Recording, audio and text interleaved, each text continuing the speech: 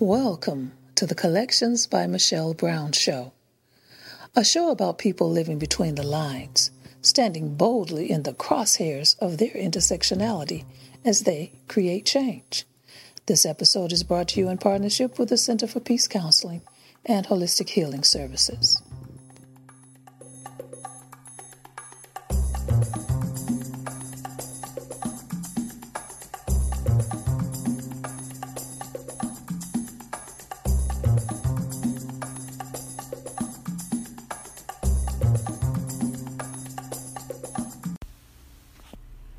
Welcome to Collections by Michelle Brown. I'm your host, Michelle Brown. Each week, we're talking with people who are living between the lines, standing boldly in the crosshairs of their intersectionality and creating change. Today, we're talking with Harriet Hancock. For almost 3 decades, this Columbia, South Carolina attorney and activist has been a force for social and cultural change in her state. Ms. Hancock is an attorney who has practiced in the Columbia, South Carolina area. She's a proud mother of 3, 2 daughters and a son. When her son came out to her as being gay in 1980, a transformation really happened because she went from being just his mom to being an advocate that just sort of like came out of her. And in her 3 decades in South Carolina, she's been a force for social and cultural change. She's a tireless advocate for lesbian, gay, bisexual, and transgender people living in South Carolina and their families. She's done so much. She started the first chapter of PFLAG, Parents and Families and Friends of Lesbian and Gays in South Carolina.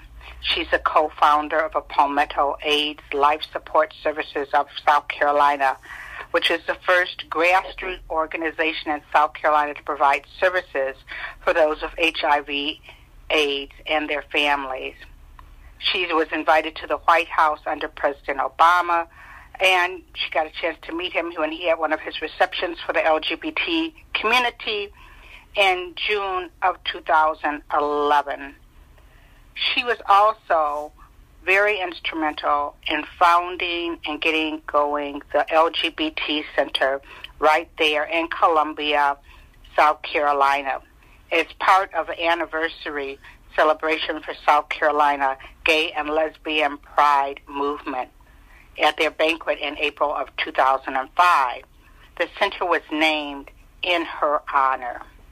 You know, it shows, like I said, she not only came out as an activist when her son came out to her, but she became also a mother to a movement there in South Carolina, making things happening, seeing what's happening, so much so that the South Carolina Gay and Lesbian Pride movement referred to her as the Mother of Pride.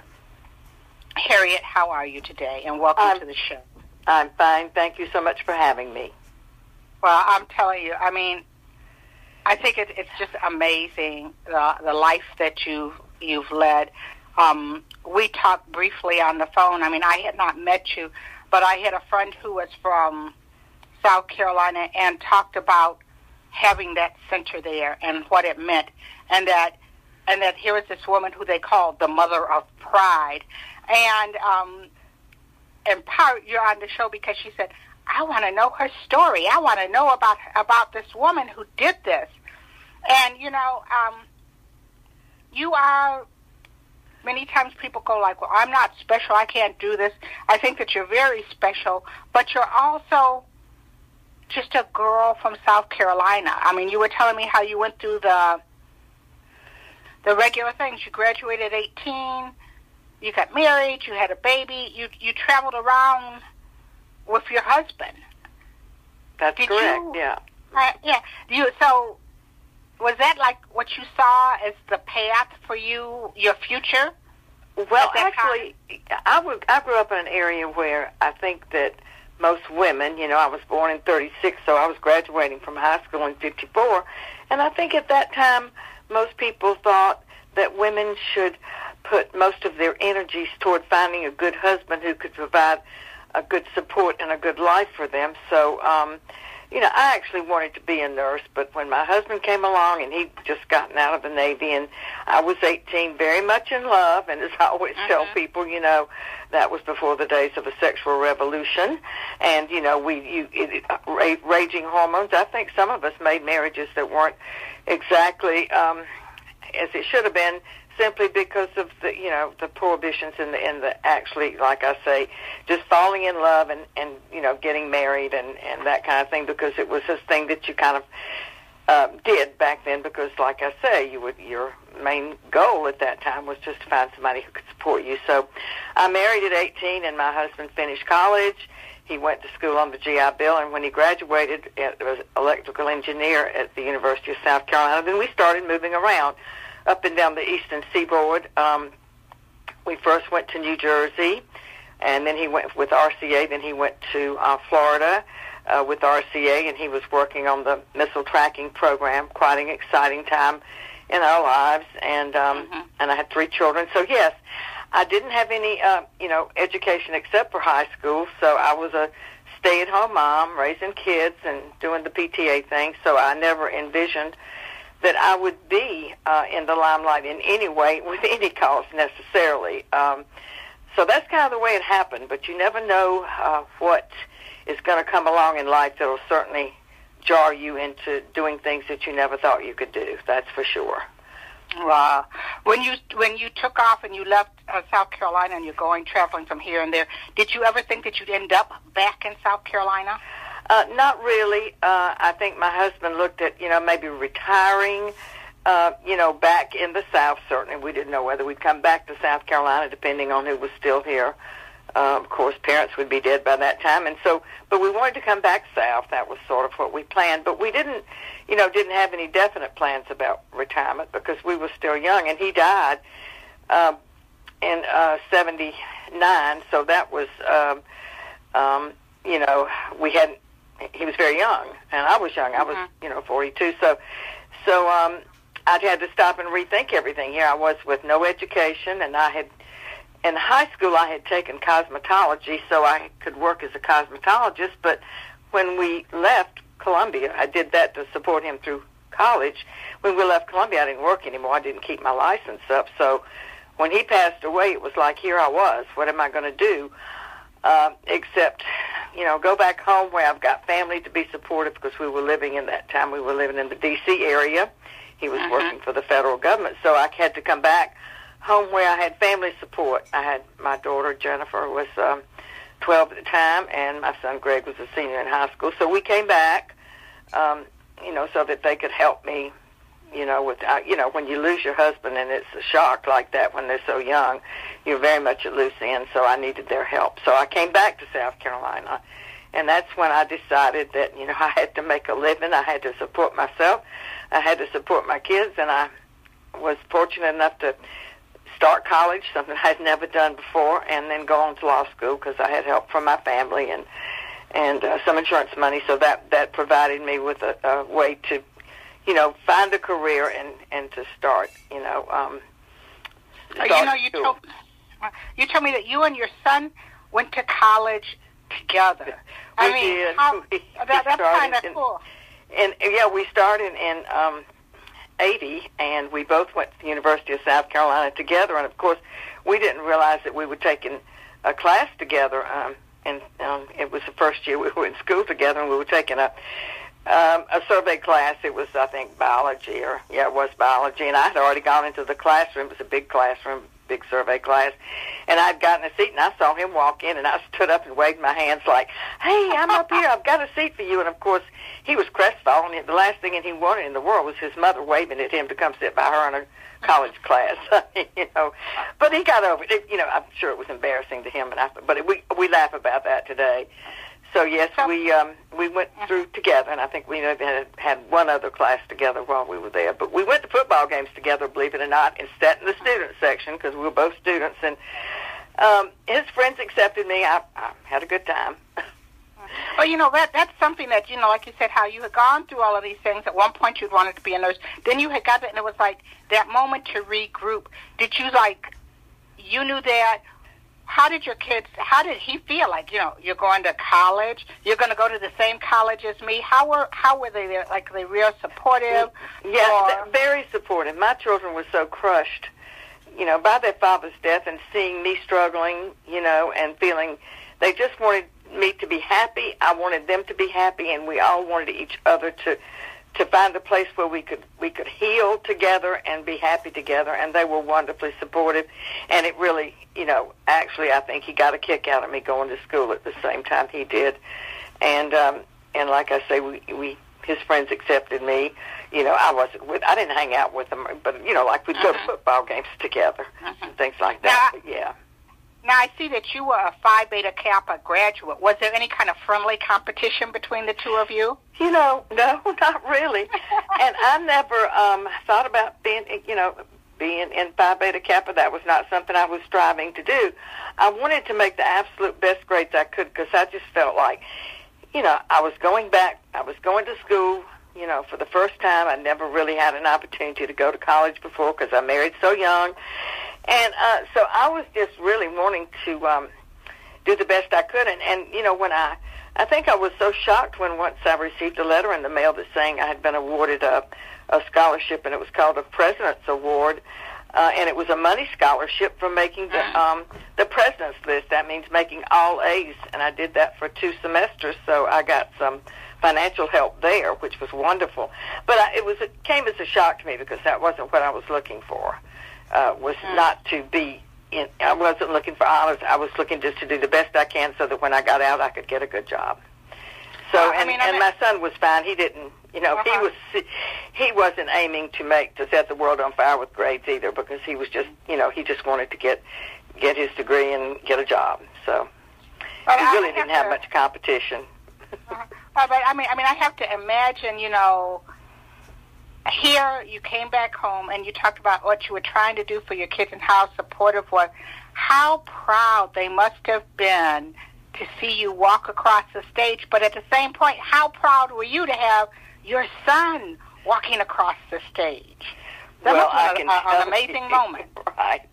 Actually, he needed another semester beyond me, so I was a a May graduate, and he was a December graduate that year, but we certainly supported each other because he had some extra classes he needed to take, so he went an extra semester. And during this time, my daughter, who was married at the time, actually she was engaged at the time my husband passed away, and she was married the following January, so she and her husband lived in Cleveland, and she had started dental school, and she was going through dental school while we were going through undergraduate school, and she graduated from dental school the same year that I started to law school. So, yeah, she was very supportive, and she was happy to see me going back to school. She thought it was wonderful because she always said, "Mom, you really missed the boat. You really needed to go to college because you're really college material, and you love to read," and she always thought I was, smart, and I don't know, she just was happy for me. My kids were very happy for me. That's great. What made you decide to go on to law school? Well, it's something that I always kind of thought about, but then at the time, of course, when I was in high school, it was almost like you're a woman, then you will be a teacher or you will be a nurse. Kind of feeling, I didn't know any women that went to law school then. I kind of thought it was prohibitive or at least almost impossible, for me. But it became a reality. By the time I went back, women were going to law school and they were accepting, older students to go to law school also. So I didn't have any idea whether I was going to be accepted, but I did well. And I was accepted, but I was very surprised. I never thought I'd be able to go to law school. So it was great, and I totally am so glad that I did because I was able to reach out to the LGBT community and fight for their rights in my law practice and help them particularly to draw up documents to protect themselves since there was no same-sex marriage at the time. And we did a lot of that because, if you live with somebody and you may live with for 30 years, but unless you're married to them, you are what we call legal strangers. You're not, if one dies and there's no will, the person doesn't inherit. So we tried to, several other lawyers, and I worked to try to inform the LGBT community to please get your papers in order, because you never know when something's going to happen. You never know when you might have to have your partner make decisions for you in a healthcare capacity. So it was important for me to help the LGBT community protect themselves as much as possible. So I did a lot of that, and that was good. Well, now, I had another guest, actually, who went back to school much like you did. Followed his dream, became a journalist, ended up, becoming, in fact, he's recently written a book. And he was saying that, that being the older student amongst them, how not only did it keep you young, but you were able to provide a perspective. As you, knowing what women weren't able to do, how back in the day, the idea of never being a lawyer, when you got that law degree and you went out to practice, do you feel it helped you, by having lived some life? Oh, absolutely. It certainly did. And I'll tell you, when I started to the University of South Carolina, they asked me if I would like to go into a mature students program. And I said, no, I just want to be like everybody else. I just want the total experience of what it's like to go to college, and whether I'm older or not, it doesn't make any difference. Well, what I found, I thought, well, I'll be such a loner, we won't make friends with a lot of young people, but I found it to be just the opposite. I took good notes, and I was there every day, and for the most part, if anybody missed a day and didn't get notes, they called on me to ask me if they could use my notes or copy my notes or what happened in class that day, because they knew I was so serious about what I was doing. So I made friends, and I had good friends, young people and, older people. But, I fit in better than I thought I would. It was just that kind of thing. And I really, really enjoyed it. I totally did. Now, it seems like you and your son, you're in college together, you had a really good relationship. And then he comes out to you. And, and even in the most supportive, families, there's that moment as a parent, and I've talked to a lot of parents, and I know even from where you have that moment of like, I want the best for you, I'm afraid for you because I see what it's going about. Did you have an inkling that he was gay? I think maybe at one time I might have thought he was, but then my son dated women, and he brought home some of the most attractive young ladies you just ever saw, and I know good and well at this point, now in retrospect, I realize that I think he was trying not to be gay, but then I think he realized he was gay, but he just wasn't ready to come out, and he just did it as a smokescreen kind of thing, He brought young women home, but I did find out because he came out to my sister in 1980, and she. He had a girlfriend, and my sister knew her, and she was not happy. She just, I think, was really very fond of Greg, but he wasn't sort of returning that same kind of feeling to her. I think she told my sister he was more like a brother, and but she loved him so much, and so she was not happy. And so my sister just went to him and said, I talked to. I won't call the young woman's name, but anyway, he said, I talked to her, and she said, that you don't return her feelings, and she's very much in love with you. And she said, what's the matter? Are you gay or something? She just said that, and he said, what would you do if I told you I am? And she said, absolutely nothing. It wouldn't make any difference to me. But we need to talk about this because you don't need to be, dating women and leading them on. You need to just be who you are. So, and then they will sort of, I think for about 6 months, didn't tell me, but finally she said to him, you're going to have to tell your mother. It's not fair to not tell her. And he says, but, she's had such a hard time with, the death and trying to get herself together and get us back in school and take care of us and do all the things that she needs to do. I didn't want to add any more burdens to her.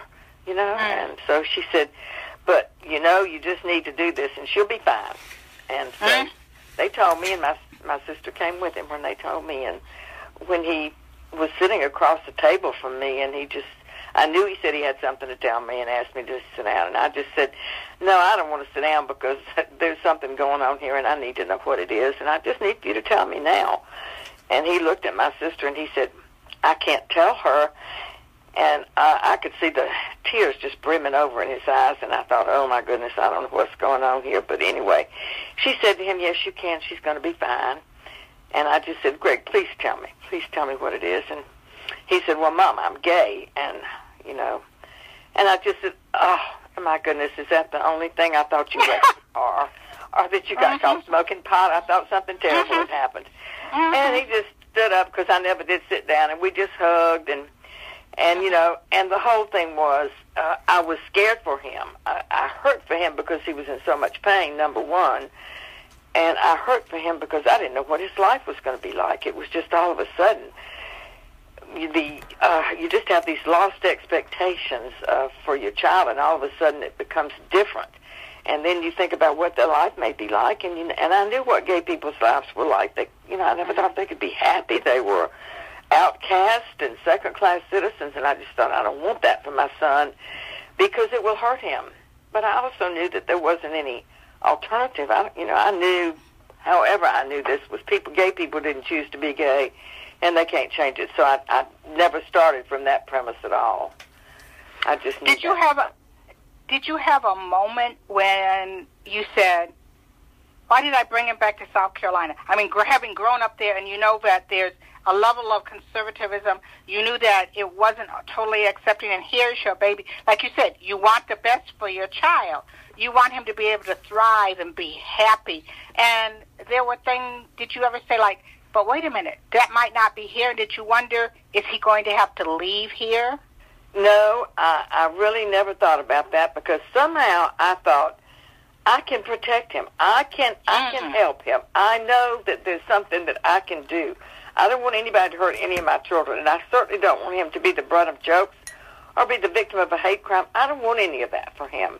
And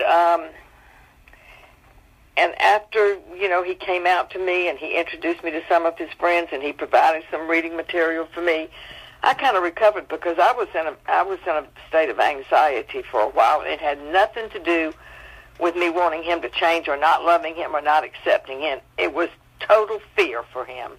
And until he could convince me that he had lots of gay friends and he talked about the family. He said people who are estranged from their families are, you know, we have what we call family, and it's gay people that come together and have Thanksgivings together and entertain, you know, because a lot of times they can't go home. And he said, of course, I'm not in that position, but we have each other. And so he introduced me to a lot of his friends. I liked them, and, you know, I became friends with them. And I used to go around to the gay bars and put out information about PFLAG and when the meetings were and hand out leaflets, you know, for people to tell their parents about PFLAG. And I made a lot of friends in the LGBT community, and I love drag. I was introduced to drag, and I thought, oh, this is great. I like a good drag show. I still to this day do. Well, you know what? It sounds like him coming out and hearing this stuff lit a fire in your belly, because then you went out and started the first chapter of PFLAG. And it's sort of like, it was like, okay, I came out to you, Mom, but now Mom is out there. You know, you're passing out literature, you're doing all that. How did he feel about your advocacy well, first of all, into activism? Yeah, well, you know, I think sort of what was made me think about other people was some of his friends would just say, you know, if you hear this, I wish you were my mom. My mom won't talk to me, or they won't, you know, they don't know, I can't tell them, or they do know and they don't want to discuss it, or, you know, they tolerate me but they don't understand me, you know, and all of those things. It just hurt me. For somebody to tell you, I wish you were my mom, it made me feel so bad for them because, you know, I can't be your mom, but I can be here to give you support and I can love you, but I can't be your mother.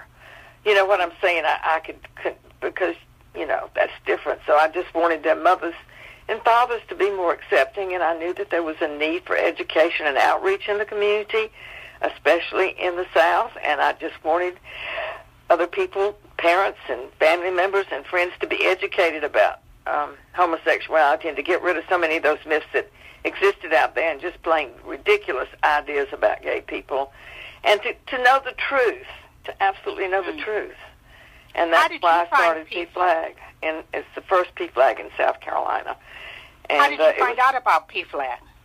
I was listening to a radio show one day coming back from school, and I was driving on the highway, and they had this, I think it was called the Bill Benton Show, and it was in the middle of the day, like at noon.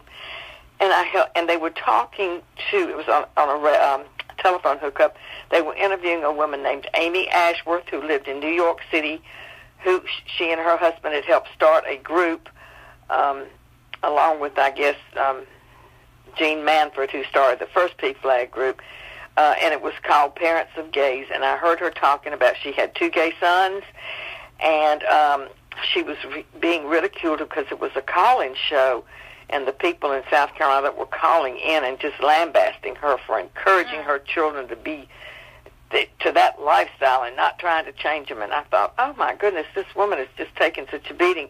And, of course, that was before the days of cell phones, so I couldn't wait to get home and go into my house and pick up the phone and dial the number to the radio show and basically say, I am a person who has a different comment to make. I support this lady. Please put me on, as soon as you can. And they did.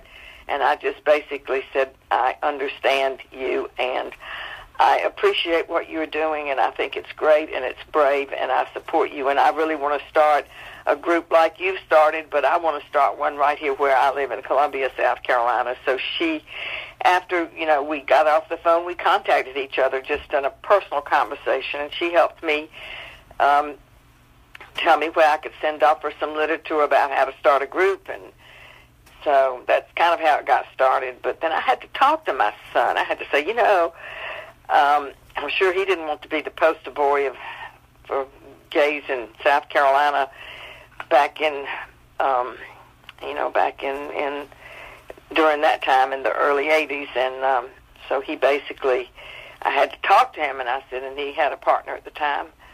I said, look, I can't do this. I won't do this. I won't start this group. I'd like to start this group, but I won't do that unless you give me your permission because, I have 3 children, but, people will know that I'm talking about you, although I won't use your name. If it just says one of her children is gay, they would finally get around it. You'd be outed. And he said, Mom, I'm out to some extent anyway. I'm out among my friends. And so he and his partner talked about it, and they decided that that they would let me announce it and go ahead and start the group. Because when you start a group, you can't have people come to a meeting if they don't know about it.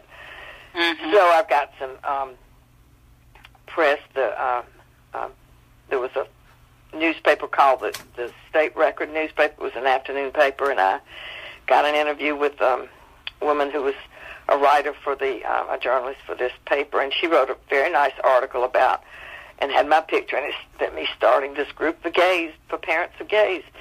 And that's how it started, and that's how people started coming. And we met at my house for a while, then we started meeting at other places. But and that was back in '82, so it was a long time ago. And it was one of the best things I ever did. I'm so glad that I'm so glad that my son had the courage to allow me, he and his partner, to allow me to put them in the forefront along with me to start this group. And I don't think if I had really thought about it for a long time, I probably wouldn't have done it because it's a scary thing. I probably would have said to myself, you can't put Greg in this position. It's just too much. But, I just wanted to do it so much. And when he said, it's okay, Mom, you can do it. And, of course, he didn't have any bad reactions. In fact, he was at the University of South Carolina. He said, I don't think they can kick me out for being gay. And I said, I don't think so either. And in the place where he had a part-time job at a men's clothing store, they didn't really say anything about at all that was negative. So he weathered that storm, and I think if he has ever been, and I'm sure there have been times when he's been discriminated against, I know that, but he would, he doesn't tell me about that because it would hurt me, But for the most part, because of our support, I think he's had a much, much easier time than most gay people do. Okay, well, Harriet, we're going to take our first break. And I want to get back to you. I want to talk a little bit more about that and some of the other things that you've done. So we're taking our first short break here on Collections by Michelle Brown, and we'll be back with our guest, Harriet Hancock, in a very few minutes.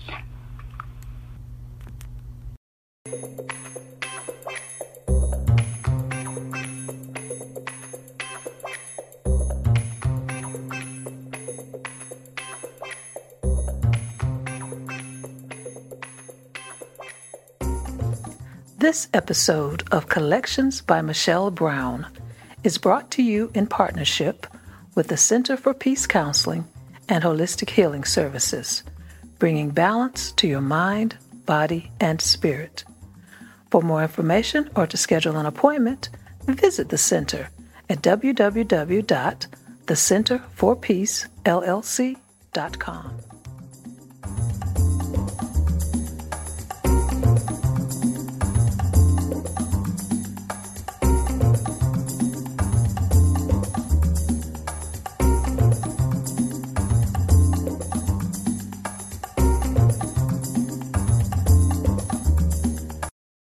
And we're back with more conversation with our guest, Harriet Hancock. Harriet, that first meeting of PFLAG in your house, and I know, like I said, I'm sure that I can just imagine that, first of all, who's going to show up. You were concerned about your son, and you had, and you're marking your house. Like you're having this meeting here, and you're marking your house as a place where LGBT people are cared about. What was that first meeting like? Well, the first meeting, my sister, I have to say, she passed away in '96, and she was my son's favorite aunt, and he's the one that she came out to first. She was as much interested in this group as I was, so she was with me all the way, in support of the LGBT community on the day she died. And so she was with me on that day, and she helped me plan the meeting, and we planned some refreshments, and I had some phone calls giving people the directions because my phone number was in the paper. They didn't give my address in the paper, but they gave my phone number for people to call if they were interested in coming to a meeting. And we had my sister and me, and there were 5 other people there that day. There were 3 women, and they were all mothers of lesbians. And there were 2 lesbians that came because, we don't shut the door on anybody. If you were a gay person, you wanted to come to a meeting, that was okay too. So we had 5 altogether, and I can tell you that I figured that the meeting might last an hour, hour and a half. I will tell you, it went on for like 4 hours because it was so wonderful to see that this was the first time that these women had ever talked to anybody about their lesbian daughters. And they just wanted to share things with each other.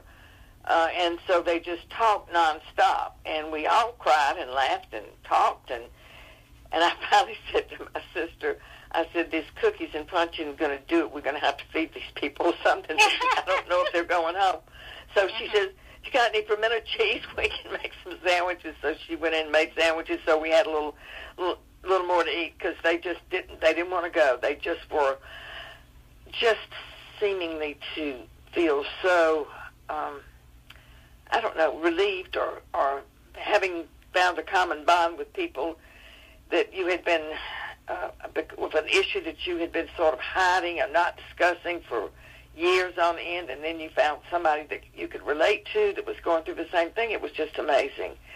And that's the thing that I think PFLAG is really good at, is that people want to talk to another person who has experienced what they're experiencing. So it was a great meeting, and so we started having meetings once a month, and there's still a PFLAG right here in Columbia.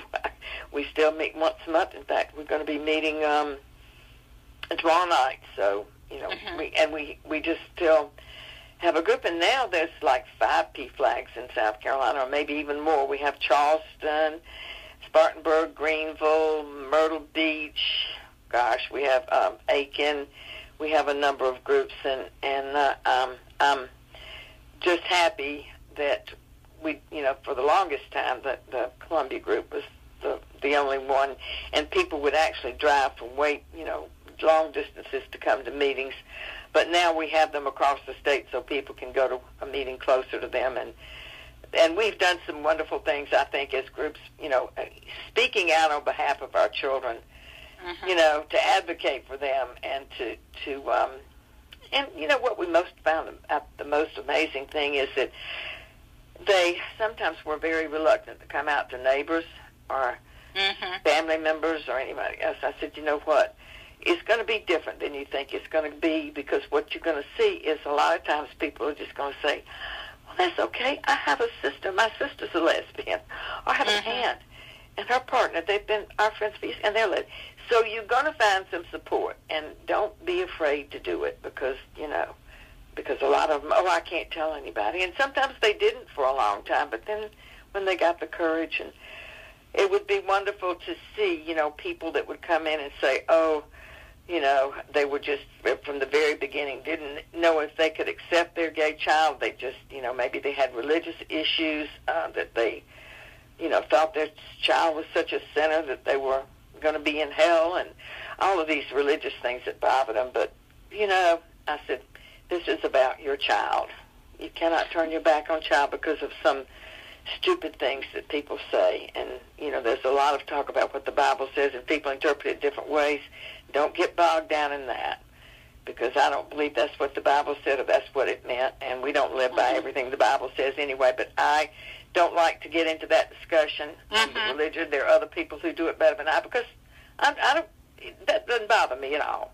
It never has, and if it bothers other people, then I can give them some reading material or send them to a good minister who has a very different view of that, and they can come through it. But I guess what I was going to say is so gratifying is to see people come into PFLAG when you think that they're never going to move forward, and then 3 or 4 years later you see them marching with their kids in a gay pride march.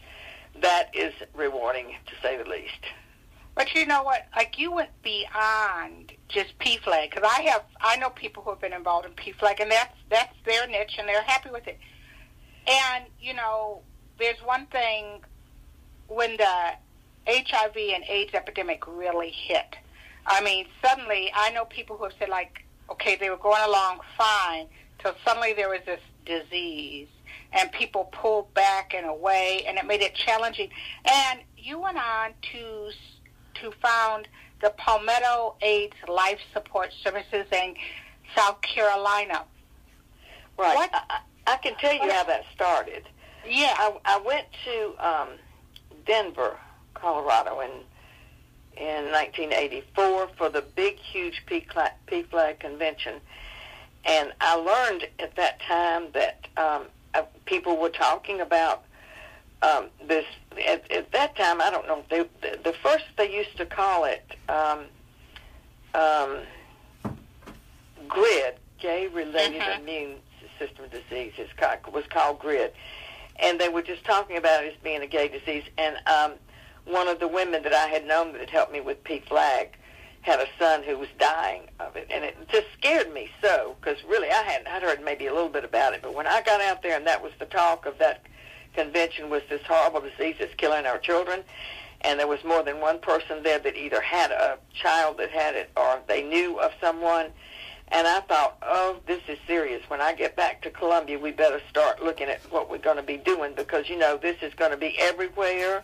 If it's like they think, it's going to spread. And what are we going to do when it comes to Columbia, South Carolina, or South Carolina? Because it's a disease that started with a stigma that it carried for a long time, and to some people it still carries a stigma. They think that only gay people have HIV/AIDS, and of course that's ridiculous. And how people would say things like they deserve it. It's their behavior. They deserve to get AIDS because of their horrible behavior. That kind of thing. Just. So when I came back, I met with some people. Like I said, I met a lot of friends in the LGBT community by going around to gay bars and giving out letters to us. So I knew some bar owners and I knew some people. And sure enough,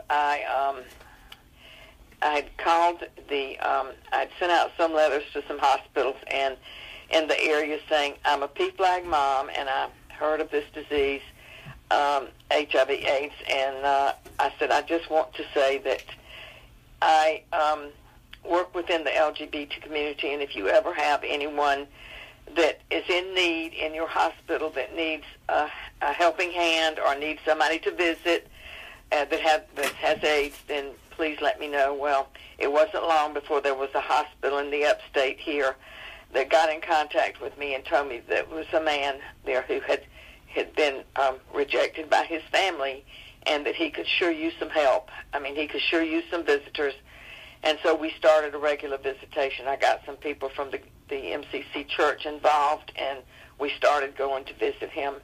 And what a horrible story. So we started doing those kind of things, and then we had a meeting because it happened that a young man in Columbia that all of us knew or knew of or knew somebody who knew him, he got AIDS and he died very quickly. And the treatment that he got when he was sick was so horrible that, people wouldn't even believe it. I'm talking about through the ignorance of not knowing that this disease was not spread through casual contact. People were avoiding anyone, the trays wouldn't be picked up out of hospital rooms.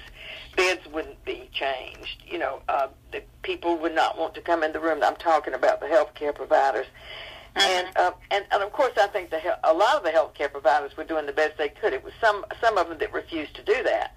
Staff and people that do the, clean the rooms dry, they just would refuse to come in. So, and they were getting horrible treatment, and we had the doctors were just raising the roof of the hospitals because of that horrible treatment. And then funeral homes refusing to accept bodies, ministers refusing to do services for gay people. So we started the Palmetto Aids Life Support Services in August of 1985, same year I started law school.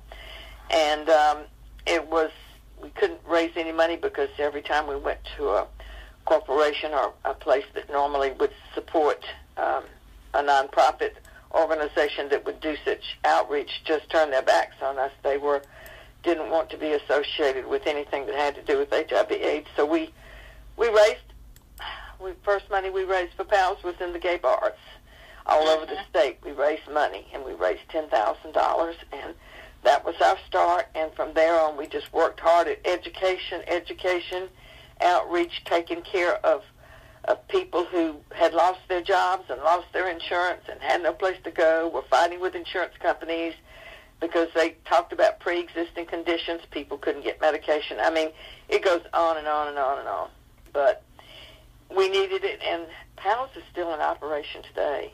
Palmetto Aids Life Support Services. It has survived all this, and they still provide great services today. And, we still have to keep talking about this because some young people think that they're invincible and they don't practice safe sex.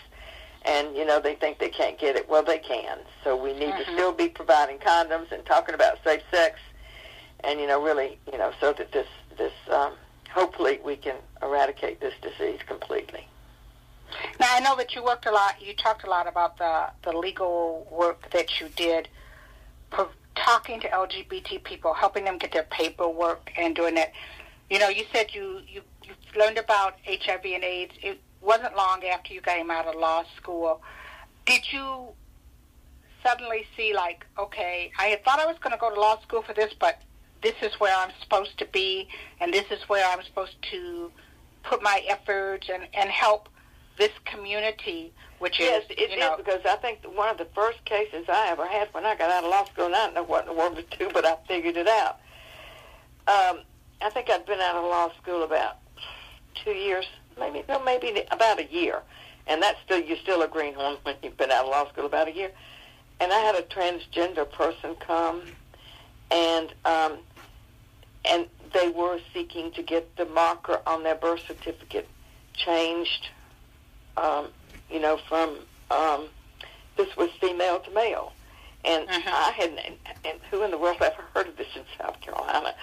So nobody knew what to do. There were no laws pertaining to that, and so I talked with DHEC attorneys, that's the Department of Health and Environmental Control, And together, they sort of suggested that I use the form that we normally use for a name change and just add more to it and just, you petition the court for a gender marker change and also a name change at the same time.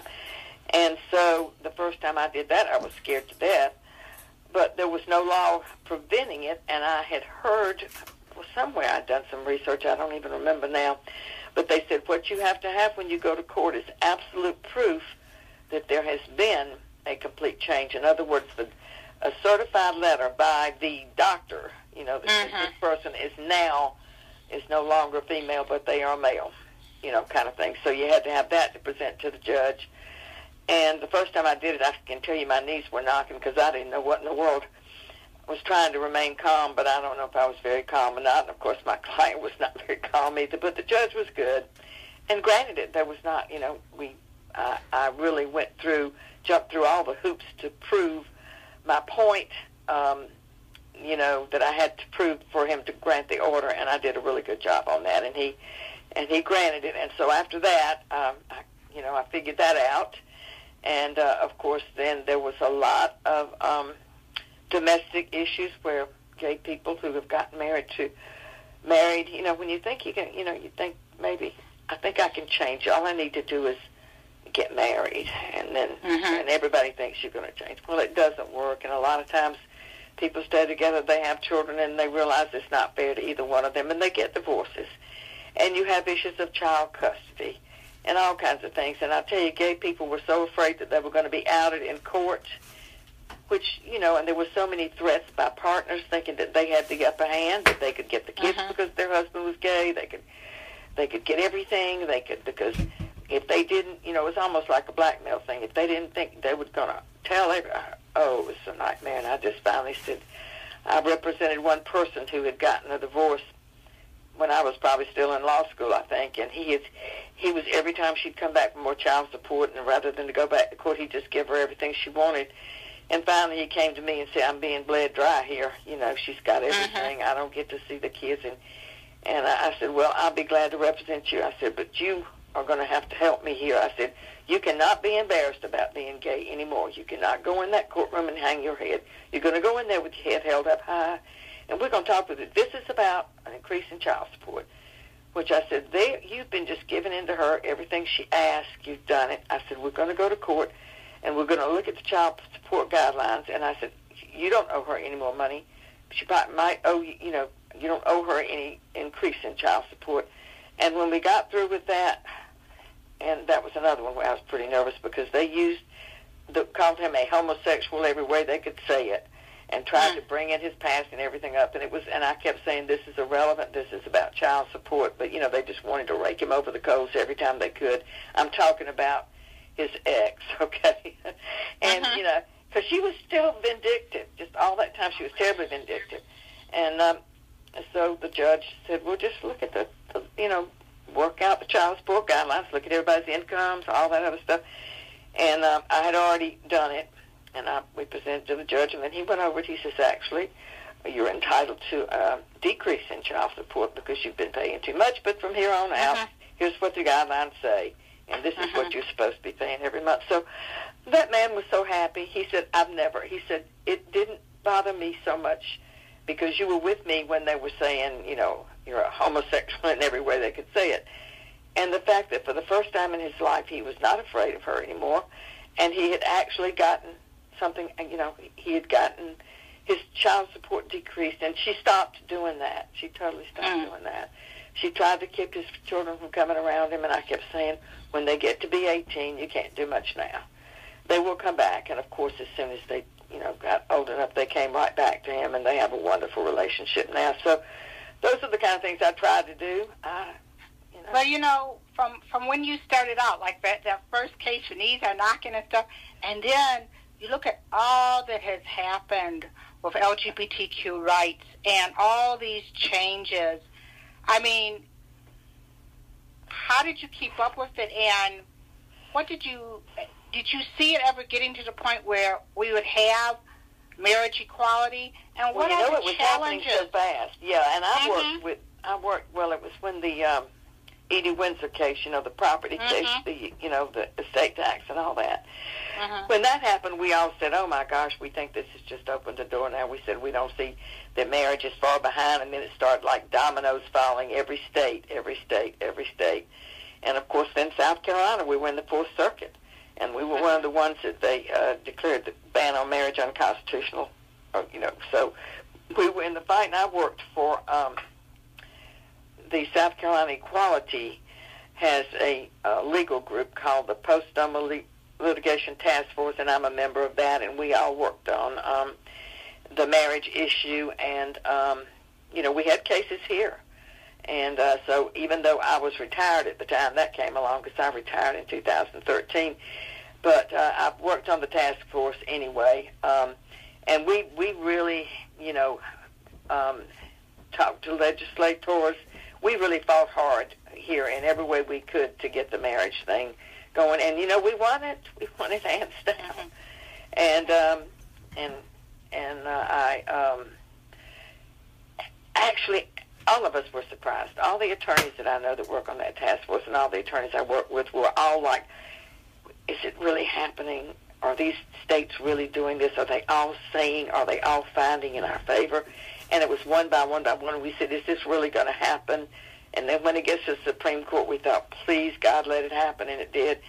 But we were shocked. I can tell you, we never realized. I used to say to young people that would come to my, young same-sex couples that would come to my office to get their paperwork done to protect them legally, as I talked about before, they'd say, "Harriet, when do you think we're going to get married?" I said, "Oh, honey, not in my lifetime.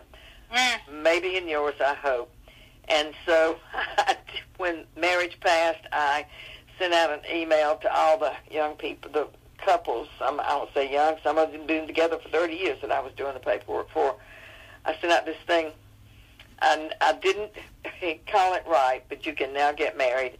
And because of that, I'm going to marry you free, because I'm a notary public, and I've performed 20 marriages so far. And they give me a donation for the center in lieu of paying me, because I don't charge anything. So it has been a most rewarding experience. It really has. Now, you brought up the center, and I know that it was founded by the board of the South Carolina Gay and Lesbian Pride Movement. We talked about how you were involved with starting the Pride marches. That, to have a center, okay, because I know that you have PFLAG meeting at your house like that. When did the community come together and say, we need a place, our official home?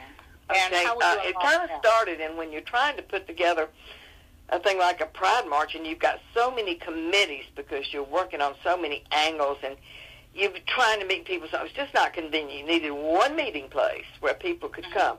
And sometimes you would book the public library. They'd give you a meeting room, but then you couldn't have it every month. You'd have to find someplace else to go. So we found this house that was located in an area where we thought would be appropriate, and there were a lesbian couple that had worked on the Pride March, and the house was right on the street behind them, and they said, "There's a house on behind us that's in an estate, and they're looking to sell it." So we got a good deal, but the board was not all in favor of getting it, but we finally managed to get the vote. They said, if you can go out, and people said, "You're going to have to raise so much money for the down payment." Well, we raised the money for the down payment, and we voted to buy it, and we bought it in 1994 and paid for it in 10 years. And it is there, and it is a wonderful place. It is, we call it a home away from home for anybody who comes there. And I'll tell you what we do. We have outreach. We have a wonderful youth group. In fact, I went to their queer prom on Saturday night. I had a ball. They asked me to chaperone the queer prom. I think there's probably last year there was 150 kids from all over the state there, and I think there was probably about this many this year. And they had it at the Adventure, which is near the State Museum. I just had a blast. These kids had so much fun, and what a wonderful thing for them to come with their partners and feel safe and dance to their music and just have a good time. So that's one thing. We have a wonderful youth group, and we do outreach to the GSAs, Gay Student Associations, all at the schools, and encourage them and help them in any way we can. We have, we have 3 transgender groups that are meeting at the center. We're starting in what we call an AARP. It's more like a senior LGBT group. We have all kinds of social events. We're getting ready to start a movie night. On the first Sunday of every month, we have a potluck at 2 o'clock that everybody comes. We furnish the meat dish or the hot dogs and hamburgers. Everybody brings a side dish, and then we just have a big celebration, fun, and talk about, what's coming up in the community. We do announcements because we try to keep everybody up to date on what's happening around the community. And we're a resource center. If you come and you need a doctor, you need a dentist, you need whatever you need a place to rent. We have all kinds of notice boards and resource guides and all kinds of magazines and pamphlets, and we have a wonderful, wonderful library where people can check out books. They can come and do resource. If they're doing a term paper, for instance, they can come because we have great resources. So we just an outreach to the community, and we have allies that come and help with us. We have volunteers. The center's not open all hours, but it's open some hours every day, and we're trying to build our volunteer staff so that we can maintain full hours every day. But we've operated this center for the longest time with no paid staff, and sometimes that's very difficult to do with just volunteers. So this year we hired a part-time center director, which has really made a difference. And we also have a paid part-time facilitator with the youth group. So we're hanging in there, and we're just doing really good things. And, we do important things. We lobby. We help our lobbying group, and we call it our political arm in the state. It's called South Carolina Equality. And we try to help them. Before you go into that, I'm going to take our second break. Okay. And because I've got a couple of other things I want to ask you about that and to learn more about what you're up to. So We're going to take our second break here on Collections by Michelle Brown, and we'll be returning to talk more with the mother of South Carolina Pride, the mother of Pride, Harriet Hancock, calling in from Columbia, South Carolina. We'll be back shortly. Collections by Michelle Brown airs every Thursday at 7 p.m. You can subscribe now and listen to the podcast on Blog Talk Radio, iTunes, Stitcher, or SoundCloud. Be sure to like the Collections by Michelle Brown Facebook page and mark your calendar so you never miss an episode. Well, we're back. Harriet, when they named the center after you, were you aware they were going to do it? Was it a surprise? Well, they told me that we were having a celebration, and I think we were celebrating an anniversary, and they were also going to be naming the center for me. They wanted to tell me because they wanted my family to come, and my daughter, who lives in Maryland, they wanted her to come with her family, and so they let me know in advance, and they were able to come, and I was just overjoyed. That's just the greatest honor, to have my name associated with that center. I just, I feel like it's home to me. I go over there, and I just feel like people say, I said, can we do this? And they said, well, this is your house. I said, not really, but I do feel like I feel a kinship. I feel like I want to take care of it. I want it to be clean. I want it to be nice. I want the yard kept. And we do. We have a great people that do the yard and all kind of stuff. It's really a lovely place. It really is. So, about when President Obama got elected, I was on the board of the National Black Justice Coalition, and to have a president, and as you see that he came more and more and more, to really become an ally and an advocate, and there you were. I saw the picture of you standing there with him when you got that, when you knew you were going to go, and did you think back to that Harriet Hancock who decided to go to college, and here you're standing with the President of the United States? What was that moment like? Well, it's just unbelievable. It's almost like, is it really real? You want to pinch yourself to be sure you're really there, because it seems like it's so out of the ordinary. It's just so unusual, and absolutely, I tell you something, I love Barack Obama and his entire family, and I've always supported him from day one, although I have to say I was a big Hillary supporter when they were opposing each other, but when it looked like she wasn't going to get it, I 100% supported Barack Obama, and still to this day, think that he's our best president. I think he'll go down in history as one of the best presidents ever. But it was wonderful to be able to meet him, and he is a genuine, real, concerned person, and I think he's done wonderful things for the LGBT community, in spite of all the, the backlash he got from all the Republicans. He just went ahead and did it anyway, and we thank him for that. Mm-hmm. So, it did make you feel like a lot of that work that you were working towards and doing it, did that help you, like, sort of see that maybe, like I heard you saying that you told some people, maybe not in your lifetime, but in theirs, right. But seeing that and being in that environment and seeing that atmosphere, did that make you sort of say, like, yeah, it will happen, that all these things you had struggled with and fought for, that future you had wanted to be able to have for your son, and for all of those people who called you the mother of pride, that you saw that they would have that happy life that you have been fighting for all those years? I absolutely did, and I think Obama was really smart. He did as much as he possibly could, and he really pushed it along a long way. And when I was there, I thought about, yes, it's really going to happen. We're going to have marriage because, I remember being at the White House that day, and that was right before Obama had declared that he was 100% for gay marriage. In fact, as we all know, Biden kind of put him on the spot, remember? Uh-huh. But anyway, I thought, even that day, he walked into the room when he was getting ready to address the entire crowd, and New York had just passed marriage, same-sex marriage, and he walked into the room, and the first thing he said to the crowd was he raised up his hand and he said, "How about New York, folks?" So that told me right then he's for gay marriage. He is celebrating New York with us. So I knew he was for it. I just knew he had to bide his time for when he could come out. It's all politics, but oh gosh, yeah, he's really great. Mm-hmm. And I did think then that, it's going to happen. It's happening in my lifetime, and then that just, it's just wonderful. I know you retired from practicing law in 2013, but as I listen to you talk, I know that you aren't tired, that you're still there, you're still working and advocating. Even though we have marriage equality, we've got a different administration, we still have people pushing back. There's lots of work to do.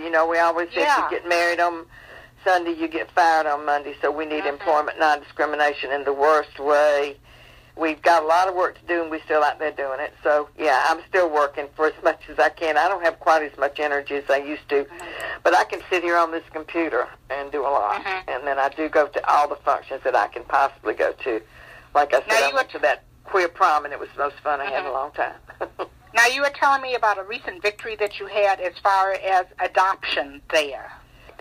Oh, this was when it was some years ago when we were facing, because all of that has been worked out now that there's marriage.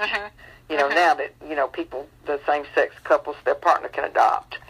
So, whereas that was not the case before the marriage, but now they can, so that's been worked out pretty well. But I think we used to have... the legislature every year would try to bring up banning gay and lesbian people from adopting children. Well, there's no law against it. It doesn't mention it. It just says, certain qualifications, but it doesn't mention gay or straight or anything. But they kept trying to pass that for year after year, but we always managed to have enough testimony against it or convince people that that was not the right thing to do.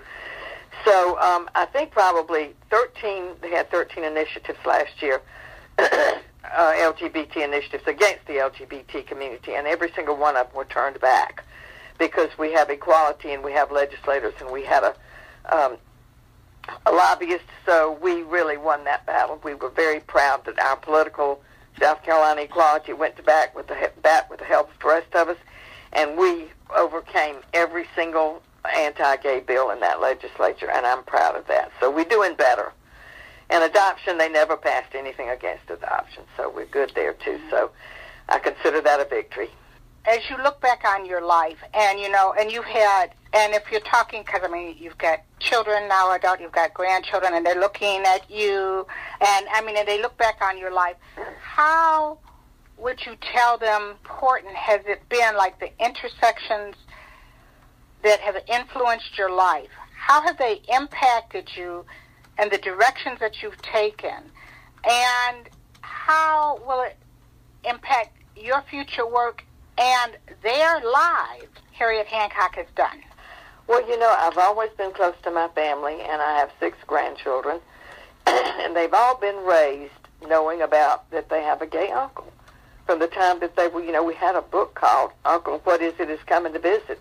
And it was about a man who was gay, went to see his niece and nephew, and they were asking, and his mother said he was gay, and they wanted to know what it was. So we used several books, and we always talked very openly about it, so they never grew up thinking anything different. And I want you to know that my grandchildren are big advocates of the LGBT community. They march in parades with me. I have my whole family marching in this parade now.